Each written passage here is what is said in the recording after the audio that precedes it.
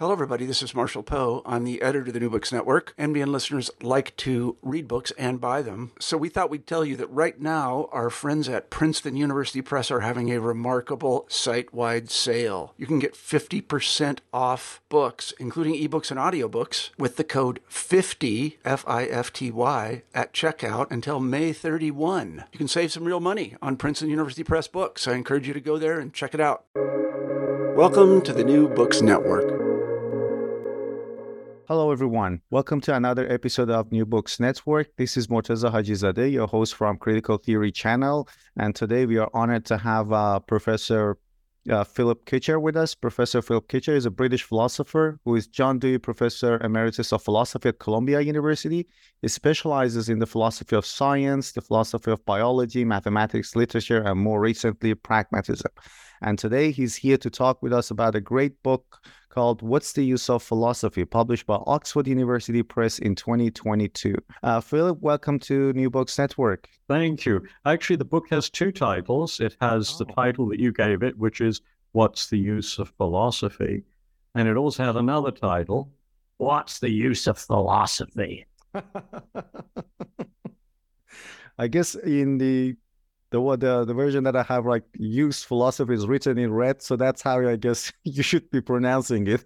Yeah, it's designed to call attention to the fact that most people who ask that question ask it dismissively. You're absolutely right. I had ordered this History of Philosophy by Anthony Kenny, I guess. Yeah, the four volumes, and my manager said, "Well, what's the use of philosophy? Science has done more for us."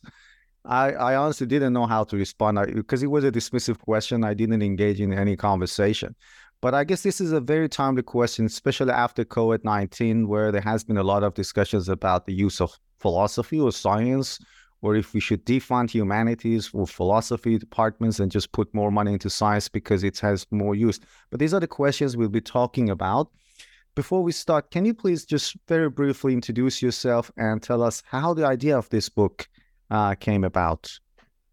So I'm Philip Kitcher. I studied mathematics when I was an undergraduate at Cambridge and drifted sideways into studying the philosophy of science, and then got a PhD from Princeton and met my wife there. And I've been very lucky to teach together at the same university ever since. That was a very long time ago.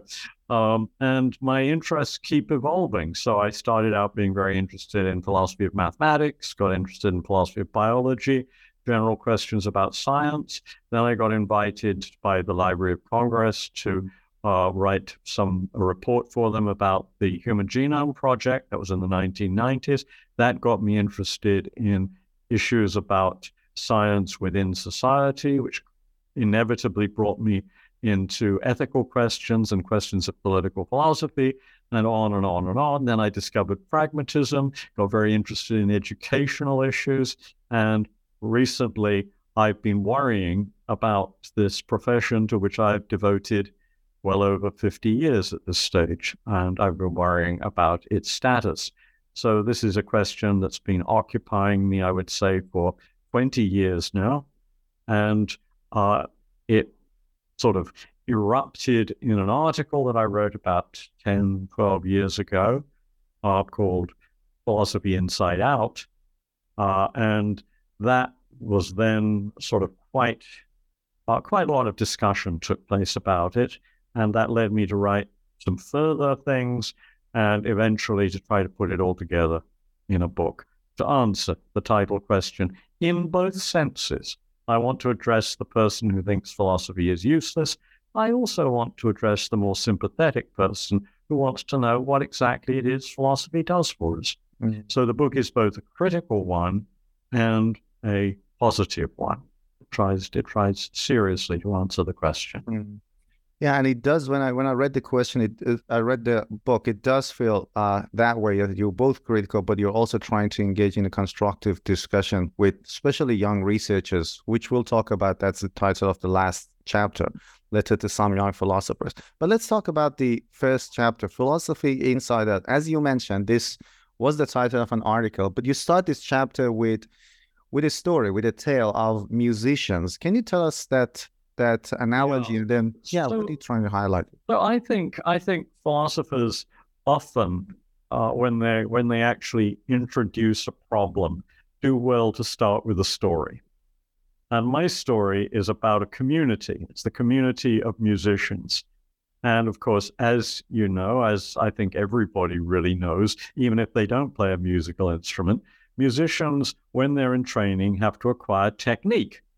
And so think of a violinist or a pianist or a trumpet player or a drum player. What they've got to learn is how to do things with the instrument. And there are all of these famous exercises that people have to go through and to develop their technique. Anyway, this community in my story decides that it's had enough of the classical music pieces or the major music pieces in the genre that it's dealing with. What it's going to do is hold competitions for musicians to show off their technique. And these completely take over what the musical community does. And as I tell the story, the community becomes more and more removed from any outside audience and ends up just playing music, making music for itself. And I use that as a parallel to the situation of philosophy in the 20th, especially late 20th and 21st centuries, where it seems to me that the technicians have taken over and we've lost sight of what philosophy is for. And that's the state of the Anglophone philosophy that you describe in... Yeah, I describe English language philosophy, which seems to me most obviously guilty of this. I think I shouldn't comment on other forms of philosophy, although I do have some sort of interactions with and experience of the German tradition in critical theory, which is deeply political and seems to me to be very far away from the criticisms that I launched towards Anglophone philosophy. And I should also say that in the time since I wrote that article, there has been a movement towards reinstating questions that are more sort of reaching out to broader audiences. So the article was written probably around 2007, 2008, published around 2010 or 2011. And I don't know how much influence it had. It would be stupid to try to claim that, I started a trend. But it certainly seems to me to be true that these days people are doing more of the sort of thing that the article commended. So the article commended a number of movements within philosophy, particularly attention to issues of class and race and gender. And I do think that the philosophical studies of race have grown by leaps and bounds in the last 30 years. I mean, what philosophers have said has been very useful and very valuable. And I like to think that trickled down into the consciousness, or perhaps up into the consciousness of Barack Obama when he gave his sort of famous speech on race, because I thought it was actually pitch perfect. I think he had it exactly right, to go on with the musical analogy. And in this chapter, you talk about core philosophy and applied philosophy. Can you define what you mean by these two terminologies and give us an example? Many people who defend technical philosophy as is would identify particular areas of philosophy: metaphysics, philosophy of mind, philosophy of language, perhaps the theory of knowledge, perhaps meta-ethics. And they would say these are the really core areas. And this is the important stuff. And then there are these people who, frankly, aren't good enough to do core philosophy, which is very hard, who go off and slum it. And they write about things like race and gender and, politics and abortion and things like that. And, we don't, it's very worthy stuff, they might say. I'm deliberately putting on my sort of patronizing voice. Very worthy stuff, but, it isn't core philosophy. And that's what we do. And we push back on something that's more important, more intellectually significant. And that idea that there is this core is something that comes up in many, many conversations about the role of philosophy and the state of contemporary philosophy. And so I borrowed it. Although at the end of the book, I actually want to get rid of the idea of a core. I don't want to say that there is sort of one particular part of philosophy that's prior to others. I want to say there are a number of very important philosophical ventures, and none of them corresponds exactly to what the technically minded philosophers think of as the wonderful core areas on which they spend their time. What you said about philosophy reminded me of what's going on in English departments as well, because we have also cultural studies coming out of English departments, and there are those people who are defenders of literature and that tradition, that philological tradition of reading the text, which is proper literature, let's say, and then they have those who study cultural studies, which is more applied, like the idea of race or gender in movies or music. There are literature professors who are kind of dismissive of that cultural studies because they believe it took a lot of energy out of the English department. So that distinction sort of reminded me of that as well. I don't know whether that applies directly. I mean, I would be reluctant to say that, but I do think that there are some very interesting people writing about literature today who have connected literary works with contemporary problems and continue to mine them. But there is also, I think, a great tradition, not only the great philological tradition, also the great interpretive tradition, which makes works come alive for audiences. And I mean, I think of, some of my, I've learned an enormous amount to just give you a couple of examples. I mean, I think I have a friend and colleague who's a Shakespearean scholar, whom I mentioned actually in my second chapter, who it seems to me has done remarkable work on making Shakespeare and Shakespeare's relevance intelligible. That's one kind of work. There's another kind of work, again, about Shakespeare by a wonderful and very philosophical Oxford thinker who died some years ago, A.D. Nuttall, called Shakespeare the Thinker. It's a wonderful, wonderful book. And it gets inside the mind of a great poet and starts to help us understand things that we would not see. And there are philosophers. There are great philosophers who have written about literary works. I think of Stanley Cavell, who wrote a wonderful essay on King Lear, and Martha Nussbaum, who has done, I think, some superb work on philosophical themes in literature. And that's one of the things I like to do from time to time, too. Yeah.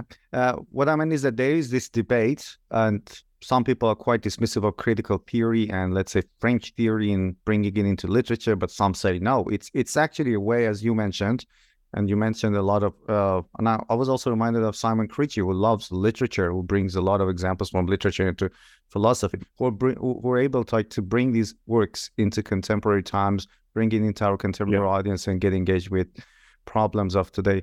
A question I have about that sort of distinction between applied and core philosophy, which one, I know it might be a kind of a cheesy question, but anyhow, which one do you think is better equipped to deal with the issues of today? We have the rise of populism, we have gender issues, discussions on television every day. So which one do you think is better equipped?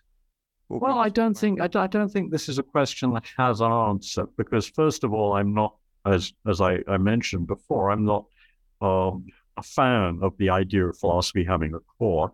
I mean, there are works of philosophy that deal with more abstract and general issues, but those abstract and general issues are often linked by philosophers to very specific questions about the world in their own times. I mean, I think, for example, of Immanuel Kant. I mean, when you look at the Critique of Pure Reason, it's an amazingly rich theoretical system, and you think, what really does this have to do with, the problems that people face? And the answer is quite a lot. And that was recognized, the immense excitement that when Kant's books were published in Germany. They were regarded in some circles as being subversive, and the students had to sort of, go underground to get them, as it were. And Kant himself wrote a number of very powerful articles deriving ideas that were relevant to the controversies and situations of the time from his system. So I'm not against system in philosophy, but it must be system that, as it were, has a purpose, has a connection with something broader than itself. What I'm against is technique for the sake of technique, which is what my little story about the musicians is supposed to highlight. Let's go to chapter 2. The title of the chapter is, So Who's Your Audience? And you talk about 3 types of audience in that chapter: philosophers, scientists, and the public. So can you tell us why is philosophy of science important, and then discuss these 3 types of audience as well? Yeah, so I think that the philosophy of science, which is a part of philosophy to which I have devoted decades of my life and still do. I mean, I still write about issues in philosophy of science, although my take on these days is very different from what it was when I was younger. But philosophers of science have potentially 3 audiences. They could help philosophers see the philosophical import of different bits of science, or they could venture in to science and try to help scientists sort through difficulties and confusions in contemporary science. Or they could do something completely different. They could try to understand science and its role in society and the contributions it makes, and make that apparent for the general public. And I think philosophers of science have sometimes done excellent work in all of these veins. I think the philosophers of science have sometimes shown philosophers how ideas that had permeated philosophy were crude and uninformed, and they've used bits of science to try to suggest a better way of thinking about very general and abstract issues. I think they've done a lot, especially in recent years, to help the sciences sort through some of the difficulties and controversies. So when I was young, I, like many other people, I was part of a movement, philosophical movement, spent a fair bit of time in trying to work my way through the implications of bits of biology for our thinking about human beings and their behavior. This was in the context of the sociobiology controversy of the 1970s and 1980s, where people were saying, well, biology shows us that we are by nature this way, and however much you want things to be otherwise, they can't be otherwise. And I spent a lot of time writing about that, and I think my work made some impact. Other philosophers have sorted through the debates about IQ and what exactly IQ measures, and what we should think about IQ and how we should think about IQ. And others have sorted through sort of very deep scientific controversies about the ways in which, for example, general relativity and special relativity and quantum mechanics all fit together. And, others have done work on the ways in which various parts of biology have controversies that they face. And I mean, these are, I think, physics, biology, and psychology, and to some extent economics these days are the main fields that philosophers of science have helped in this way. And I think this has been very profitable work. And then I think philosophers have done some very good things to try to give the general public an account of the workings of science and the ways in which it fits into society.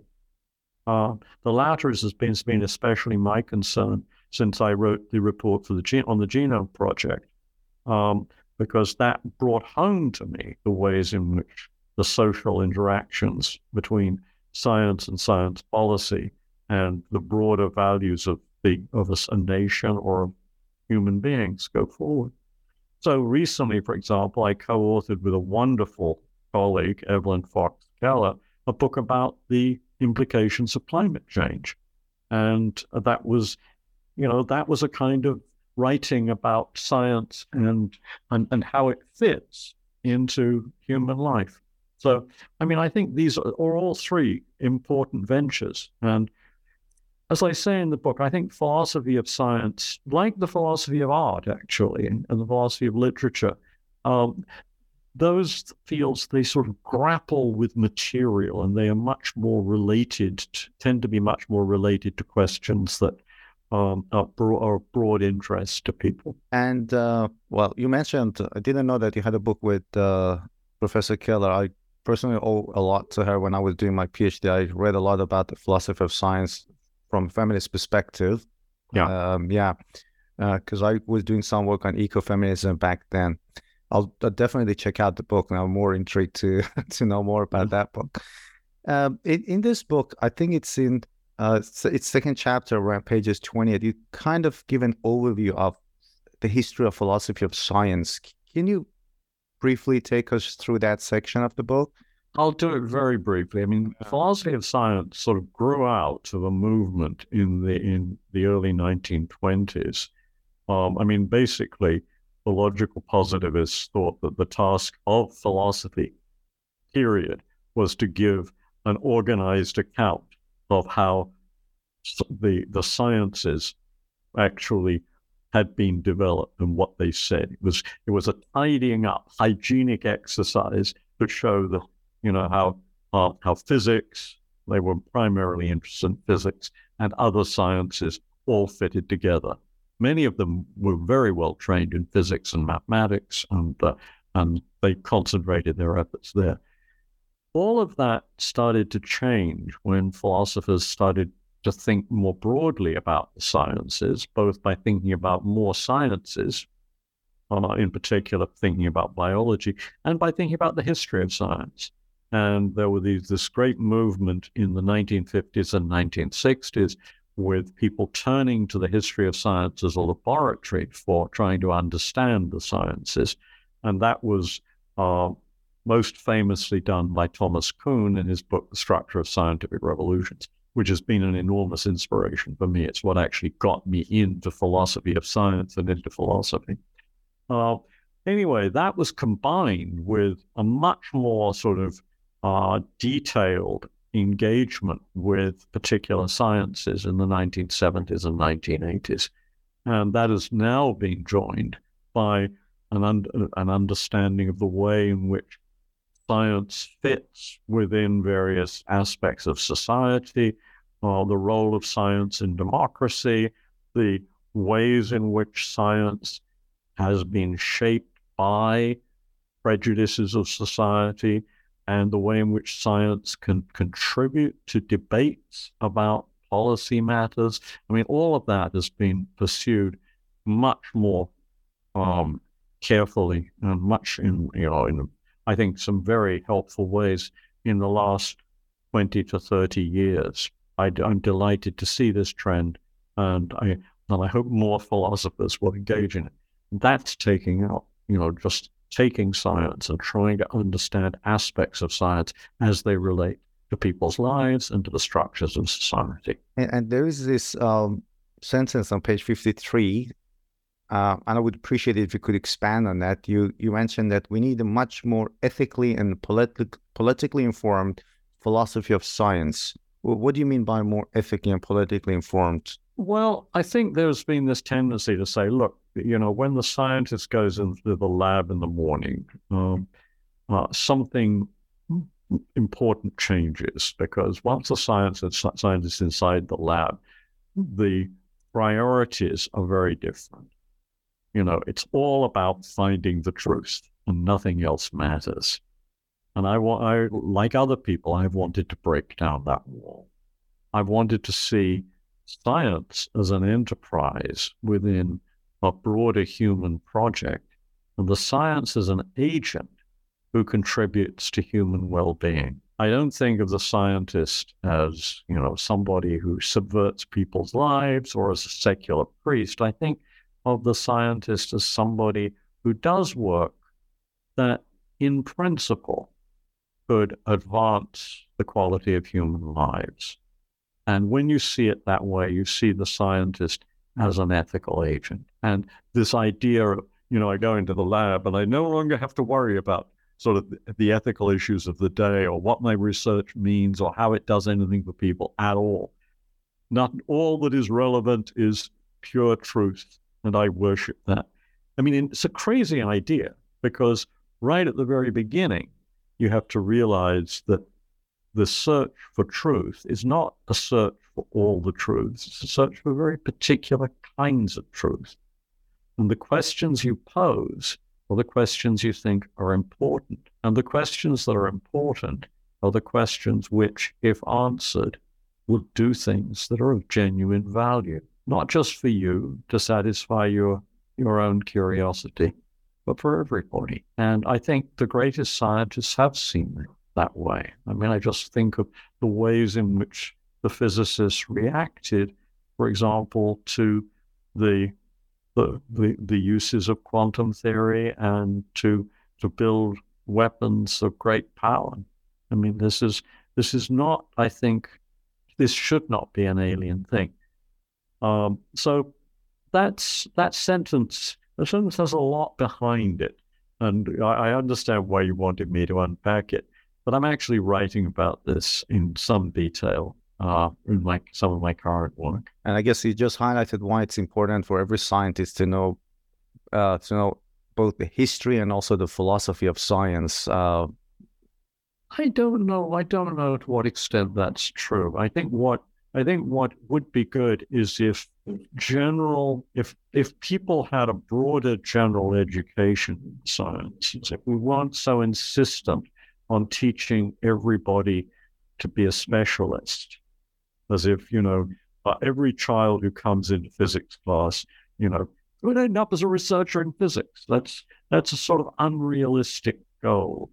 I mean, there come moments in which some children, I think of themselves as not cut out to do science, but they do need a kind of scientific understanding. And that scientific understanding involves a form of literacy about the sciences. It involves maintaining the enthusiasm that most kids have for science. Little kids just love science. They love finding out about the natural world. And it involves understanding something about scientific processes. So it does involve knowing something about history and the science and philosophy of science, but many other things besides. And I think what we should be thinking about is how to develop specialists who can advance science beyond the frontiers. But for those who are not going to be specialists, I think we need to think about making them concerned with the scientific issues of the day throughout their lives and really understanding how to absorb scientific information. And that's a different kind of skill than giving them long lists of amino acids to memorize or teaching them how to solve sort of toy problems about artificial sort of physical systems. I mean, we kill their interest by forcing them to do that year after year. And I would like to see us change that.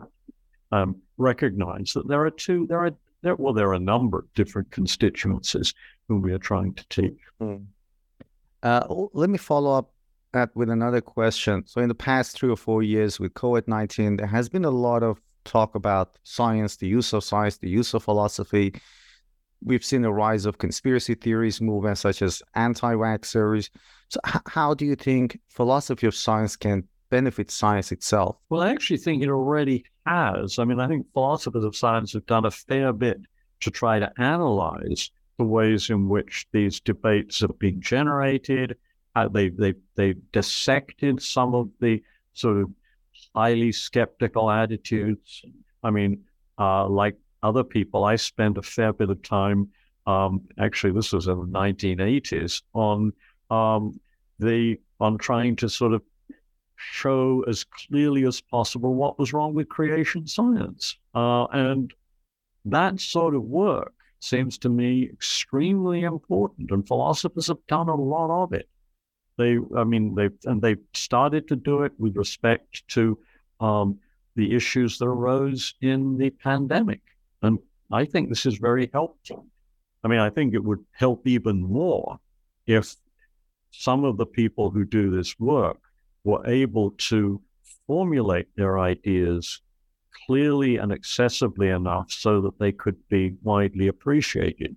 If there were, I don't know of an article that exposes for a general public, where the anti-vaxxer movement came from. But scholars, historians, and philosophers of science have done fabulous work on this. And I would love to see that sort of widely appreciated and understood. And you talk about 6 maladies, and I love the way you had kind of sorted them out. 6 maladies that you identified with philosophy.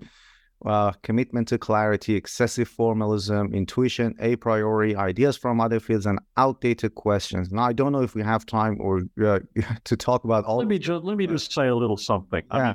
That chapter emerged because I really felt that after the first 2 chapters, I had to give something much more precise, a diagnosis, not just simply point to pathologies within philosophy, but to say what made them pathological. So what do I think has gone wrong with the technical sort of concentration and the professionalization of philosophy? Well, you start off with one very important virtue. We want to be absolutely clear about things. Clarity is a wonderful philosophical virtue, but that goes into a sort of hypertrophic mode. It's like it's like somebody's finger that grows enormously long, right? And why does it do that? Because philosophers have sort of started to think that clarity has to give you a criterion for us answering any possible situation. And that strikes me as a myth. What we need to be able to do is to be clear enough in our concepts to handle the situations that matter to us, not to deal with abstract possibilities that never occur in real life. And much philosophy, if you start reading professional articles about incredibly fanciful examples, would this count as knowledge or democracy or justice or whatever, if it were to occur? So in doing that, they recognize that sometimes using a formal mathematical style language may be very helpful, but they drive this to extremes and try to make everything formalized. And when they're dealing with these cases which they're trying to clarify, they make up artificial examples and then say, our intuition about this example is such and such. So pretty much everybody who reads about philosophy knows about the trolley problem, right? You've got a runaway trolley, it's heading down a track. There's a guy on the track strapped to it. You have the possibility of diverting the trolley, so that it goes on. There are 5 people on the track. You have the possibility of diverting it so it goes onto a track, but there's one person bound on that track. So there you are. It's what's your intuition about this? Well, I've tried this out on classes of students, and they always shift uneasily, except for those who have sort of advanced views about what philosophical system they want. So the students who are sort of naive and thinking just don't know what to say. And they don't know what to say because the example is too remote from the kinds of choices they're used to making. It's not good for the kinds of cognitive apparatus we've evolved biologically and socially to have. The world is too small and too simplified. My students tell me again and again, what would I do if I were in that situation? Well, I'd look around for some other way to get out of the problem to save everybody. And that's of course, a very, natural response. And the philosopher says, no, you know for certain that that's impossible. But how can I know for certain that that's impossible? What would tell me that? So there's a kind of craziness that goes on here, I think. This is not to say that philosophy can't use telling examples. I think it often does. But they have to be meshed with the life that we live, not sort of abstracted away. So philosophers claim to be able to know things sort of, a priori on the basis of this kind of intuition. That seems to be a myth. They also claim sometimes just that certain kinds of principles are beyond questioning, which seems to be dogmatism by another name.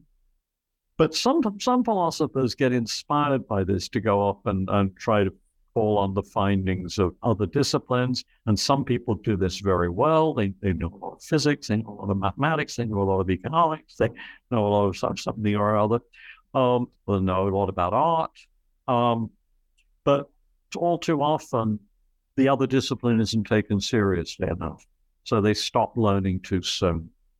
And then finally, some philosophers content themselves with the idea that, there are these old questions, these timeless questions that permeate philosophy, and we have to keep answering them. I think there's something to that, but I think the trouble is they arise in new forms in different times, and you have to pay attention to the kind of questions that are urgent for the times. When I was thinking about this book, I read a marvelous philosophical discussion with a philosopher whom I'd never read before, who was writing about the difficulties, the philosophical questions that arise when people who have come from relatively humble origins get the opportunity to rise into a different social sphere. So what she was concerned about was the ways, the questions of how ethically to negotiate this kind of difference between the world in which somebody comes to live and the world in which they started. It's a wonderful question.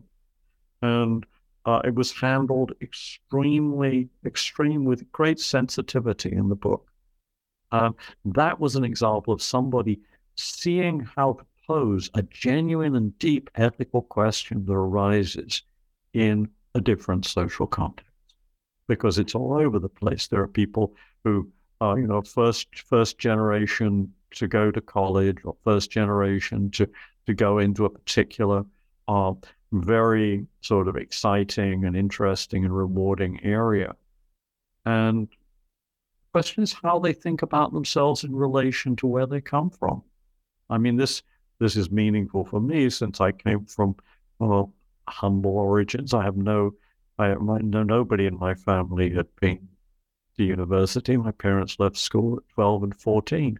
I mean, all of this is a phenomenon that is possible today. And here was a philosopher coming along and saying, so there is a kind of ethical question that arises for us that hasn't arisen before. It's a fascinating example. I'm keen to know the name of the author and the article because it sort of applies to me as well. And I'll ask. It's in the book. It's in the book. It's in the last chapter of the book. I think it's in the last chapter of the book. Yeah. The last chapter of the book is called Letter to Some Young Philosophers.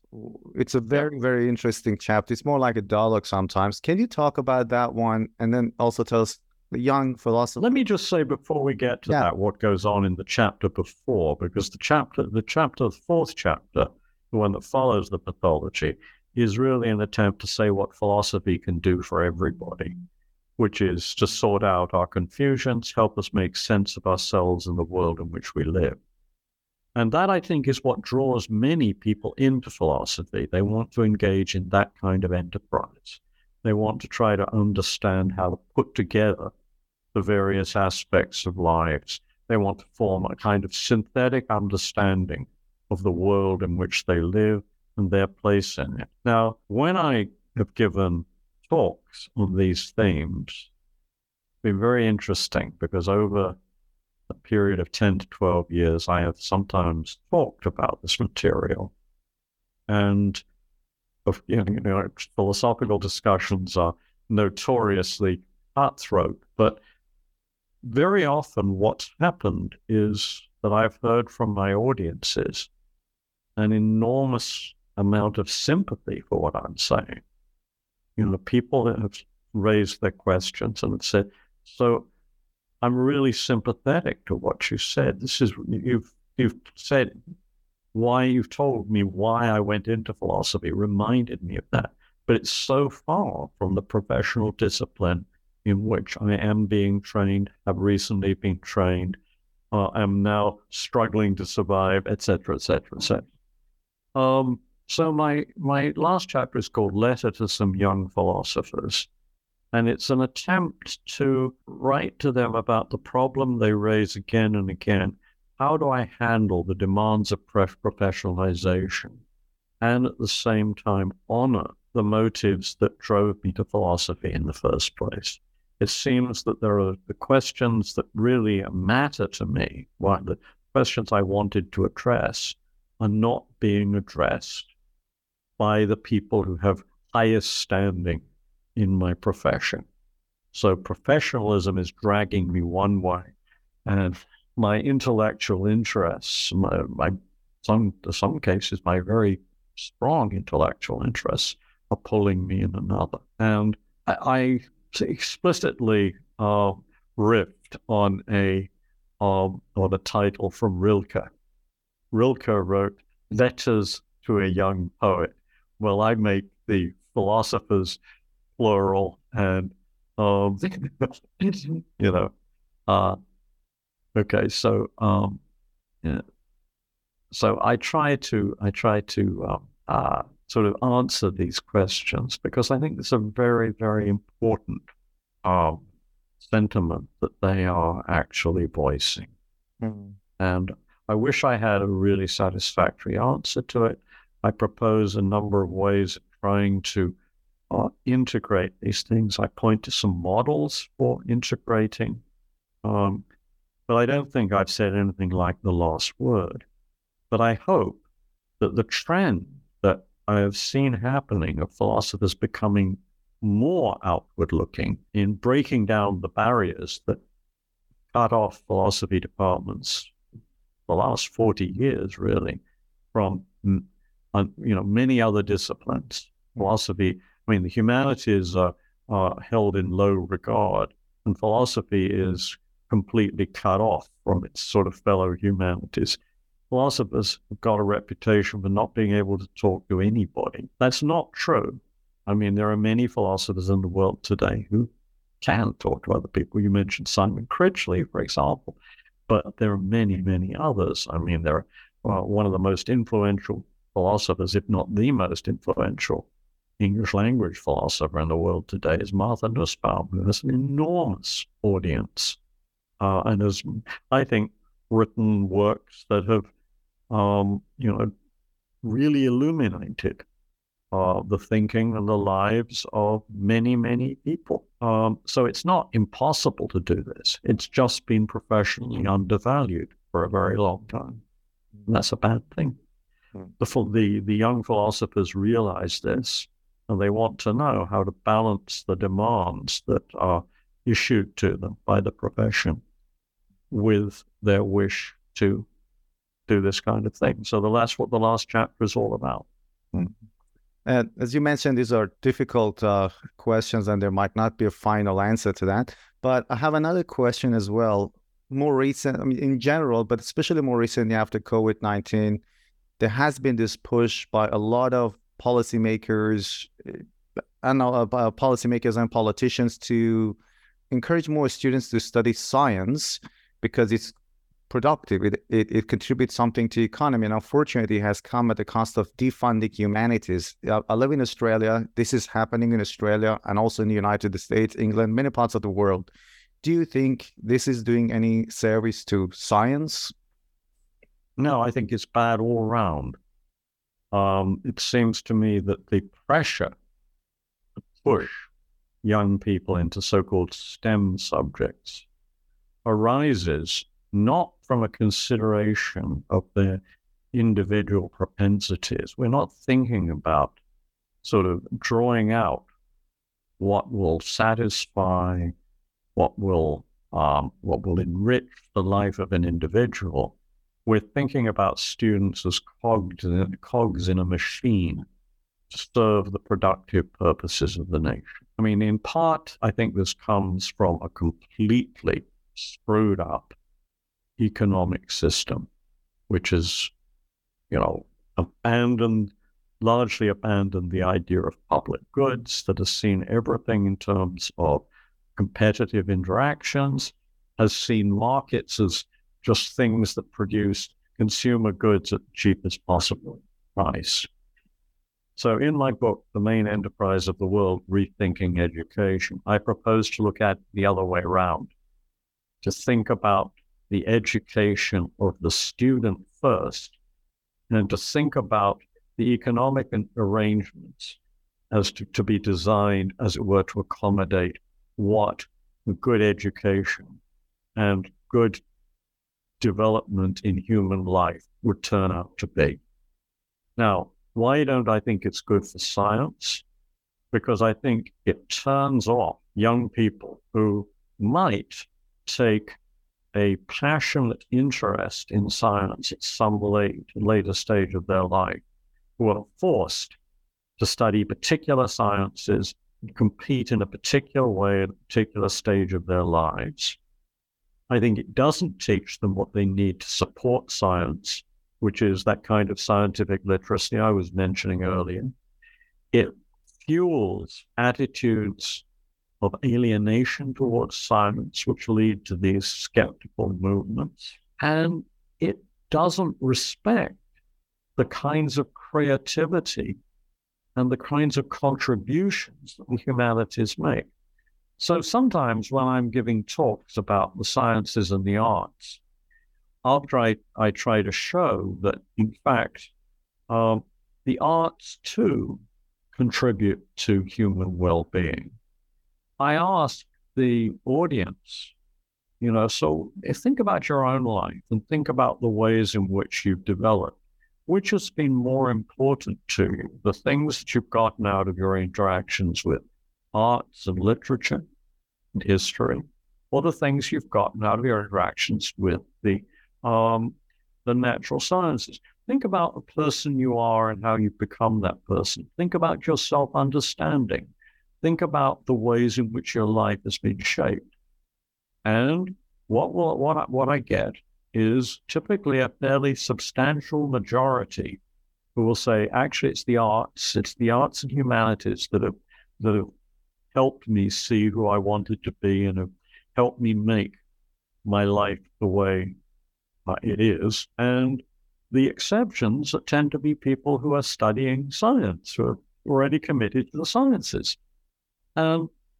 I think what we've failed to appreciate is the fact that the important thing here is to nourish intellectual and emotional life and creativity.